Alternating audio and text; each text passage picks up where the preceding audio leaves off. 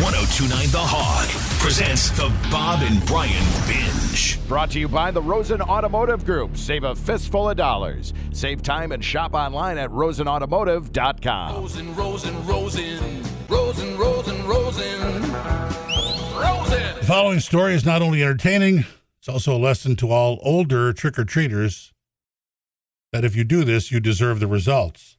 It was 1995, and I was a sophomore in high school. Halloween had actually already passed, and it was the weekend after. My brother and I got this fantastic idea to jokingly go to our best friend's house and say trick or treat and hopefully pick up some leftover candy. A little fun. Harmless. Yeah. It seems harmless, doesn't it? Seems kind of small town, actually. Yeah. You're a week late. That's funny. Kind of go wild and say trick or treat when it wasn't trick or treat. We succeeded in our venture. As my brother and I munched on the candy, our friend got this great idea to put on some masks that were still laying around and continued to go door to door trick-or-treating. Keep in mind, we picked up more friends along the way, and now we had a group of 7 high schoolers. Most of us were 6 feet tall. Exactly. Oh my God. We all had old masks on or put paper bags over our heads to disguise ourselves. We did get some candy and a few "get off my lawns." We came up to one house and where we hoped to pick up another friend.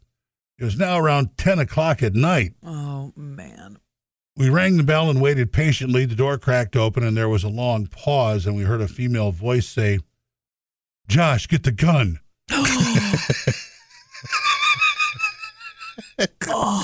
We thought they were actually tricking us, considering we knew who Josh was.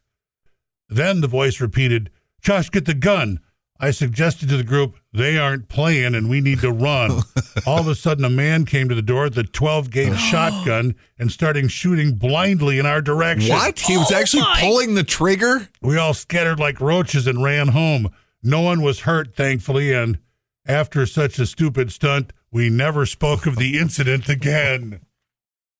Did we call Josh? They would call the cops and say, hey, there's this dude who was just firing randomly at us. Yeah, but you're like a mob appearing with masks on someone's doorstep at 10 o'clock and you're all 6 feet tall? I'm shooting. There's a lot of fault. There's a lot of fault here, Carrie. Oh. I understand. And they didn't say what they were up to. No, Josh, I like the way she instantly said, "Get the gun." Josh, get the gun. And it was ready to go.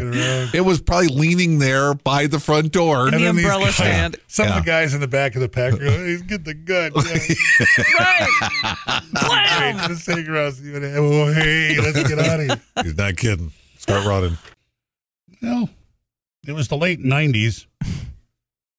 My mother, who grew up in the 60s and 70s, came home from the bar on an October Friday night with a great Halloween prank in mind. And this is the mother thinking this up. Okay. She thought it up at the bar, though. Yeah. Keep in mind, she wasn't at the lab. She was at the bar. Mothers can go to bars. I defend mothers going to bars. Let's see how this goes. We were going to go to a family friend's house in the country and burn crosses in their yards. Go ahead. Defend that, Mom.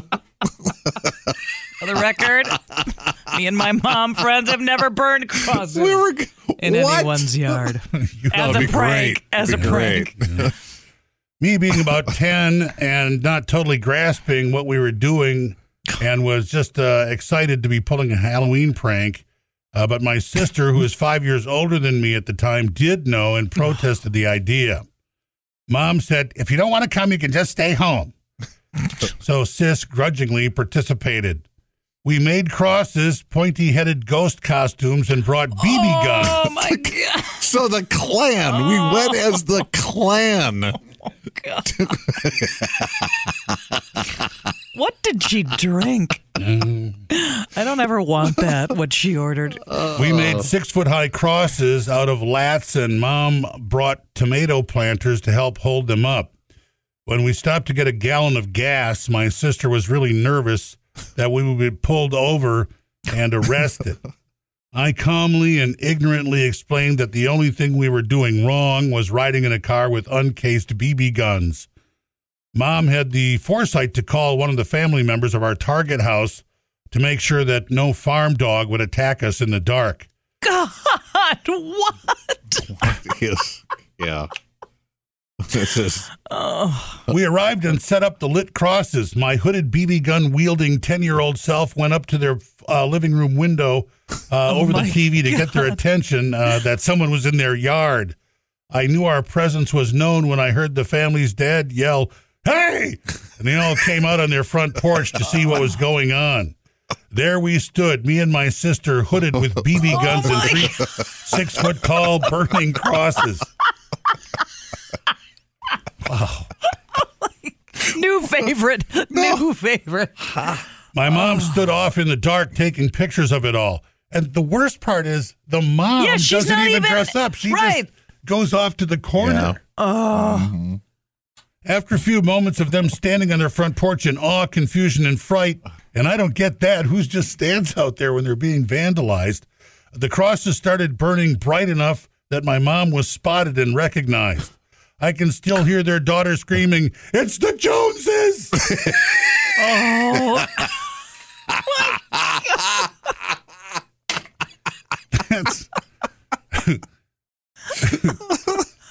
That's when me and my sister de-hooded and had a good laugh. The dad said if we really wanted to freak them out, they should have just lit the crosses and left. Also, when Mom got the film developed, we never got any of the pictures back. And they're on an FBI watch list now. I would love to hear if Mom had any more great ideas over the years. 15 years ago, we threw a neighborhood haunted trail for my 5 young daughters, their friends, Girl Scouts, and neighborhood kids in the 4-foot-tall prairie grass in our 2-acre backyard. Lots of ghosts, spiders, bats, spooky props on the trail, but not too scary. The children all dressed up with all the Disney princesses represented at least once by the smaller girls. Mm-hmm. My wife equipped them all with little flashlights, and we staged the girls 7 and under to go through the trail first once it got dark. Tired of just standing around drinking beer, one of my genius neighbors decided to jazz things up. Here you go. Yeah, the idiot who's been crying drinking. 7-year-olds. Yeah. By dressing with a bloody werewolf mask and a chainsaw, chain remover, for 7-year-olds as a bonus prop. I thought this was a great idea, so I gave my approval and told him I would yell out to him after the first batch of the smallest girls were clear of the trail. So after the okay. girls, All after. right. Yeah, let's get the 7-year-olds out of there. Yep, and then it'll be Fine. Beer Logic told me what a chainsaw and bloody wolf mask was not age appropriate for 7-year-old girls and younger, but 8 and up, why not? It got dark and off the youngest group went. We could track the princesses' progress by their little flashlights. Just All right. Sure. The glow in the field. Sure. They're almost out. They looked like little fairies as they disappeared in the tall, dark grass and bushes. When the girls were at the most remote part of the trail, Oh, God. I saw my drunk Wolfman neighbors stand up looking for the green light.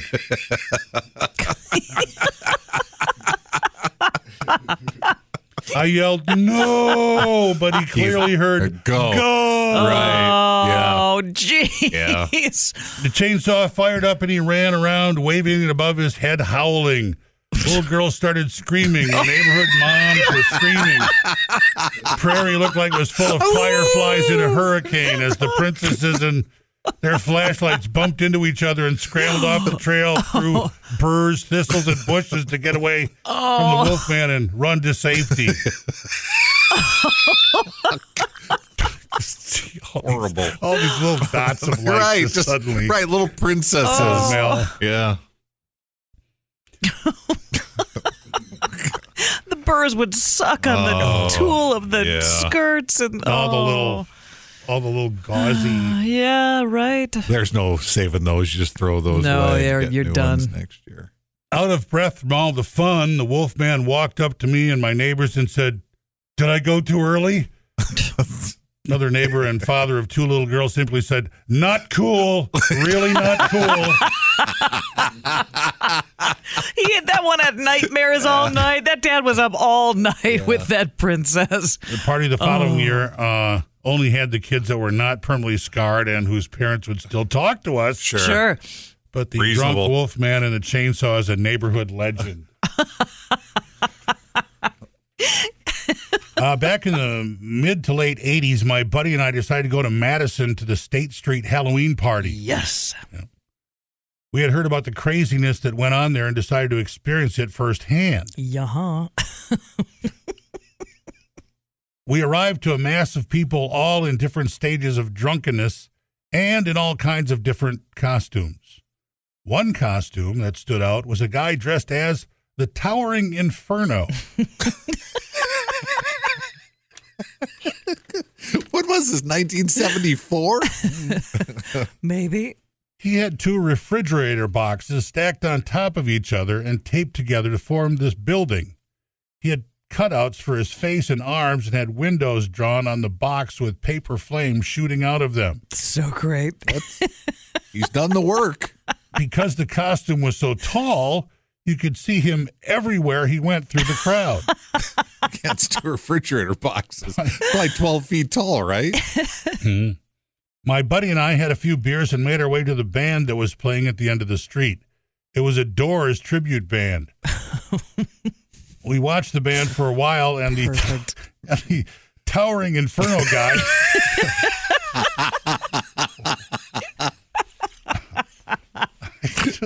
I hope somebody knows who this is. Yeah. I want a follow-up letter that they know the Towering Inferno guy.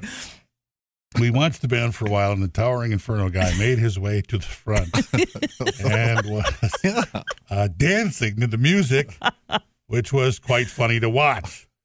The band went into the Doors' classic song, "Come On Baby, Light My Fire." Oh, no. Right, yes. I thought, of course, it's the Doors. That's the song.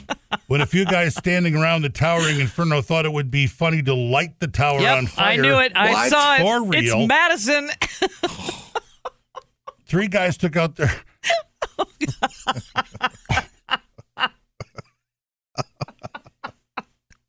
Three guys took out their lighters and started lighting the refrigerator boxes while the guy inside the costume had no idea. Oh, I thought maybe screaming for him to stop. Okay, so he's getting lit on fire while he's dancing to the Doors tribute band. I'm just trying to have a little fun here. 1, 2, cha cha cha, 2, 2, cha cha getting cha. hot. Yeah. Oh, God. This is not going to end well, and we're horrible people That's for a lot laughing. of cardboard. 12 feet of cardboard. Smoke started to rise around the guy who just kept on dancing and raising his beer glass in the air. Eventually, the fire got larger, and the guy in the costume became aware of his situation.